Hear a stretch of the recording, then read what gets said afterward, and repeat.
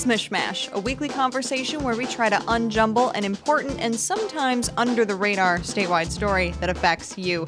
Democratic presidential candidates flocked to Michigan recently for a big debate, and this has gotten a lot of people focusing on the presidential election that's actually not coming up for quite a while now.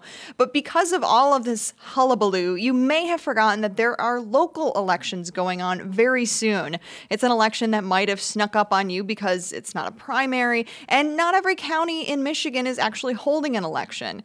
But this is also part of an ongoing trend of focusing more on national elections than on the elections that are going on in your own backyard. It's part of a broader nationalization of American politics where people are paying less attention to state and local politics. That's Matt Grossman. He's a political scientist at Michigan State University. And the point he makes is, look, these are the kinds of elections that really affect you most directly in many cases. He says local officials will actually choose these elections for certain proposals when they know that attention and participation will be low. And there's actually studies to prove that. There's a lot of reasons to participate in general, but it also helps to counteract the elected officials and governments taking advantage of low participation to avoid public scrutiny. Pretty sneaky.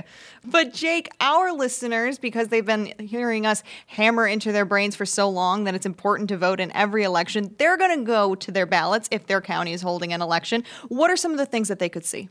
As I said earlier, there are going to be things like bond proposals, school proposals, millages, things like that on many local ballots. One thing that I think is really interesting about this time around is that there are 3 different communities grappling with this question now in Michigan, now that marijuana is legal. What are we going to allow in terms of marijuana businesses after Proposal 1 passed statewide in 2018? Those communities are Highland Park, Vanderbilt, and Crystal Lake Township, and they're all going to be deciding, again, what kind of marijuana businesses, if any, are we going to allow in our communities? And those aren't just isolated incidents. We are expecting this year and next year and maybe beyond many communities across the state asking those questions. And speaking of proposals, Proposal 3 is also now in effect. This is the one that made a bunch of changes to how to vote. So not only are there going to be different things going on your ballot, but there might be some changes. If you didn't vote in the May elections, it might be a little bit different for you this time around. One of the big things is you can actually register to vote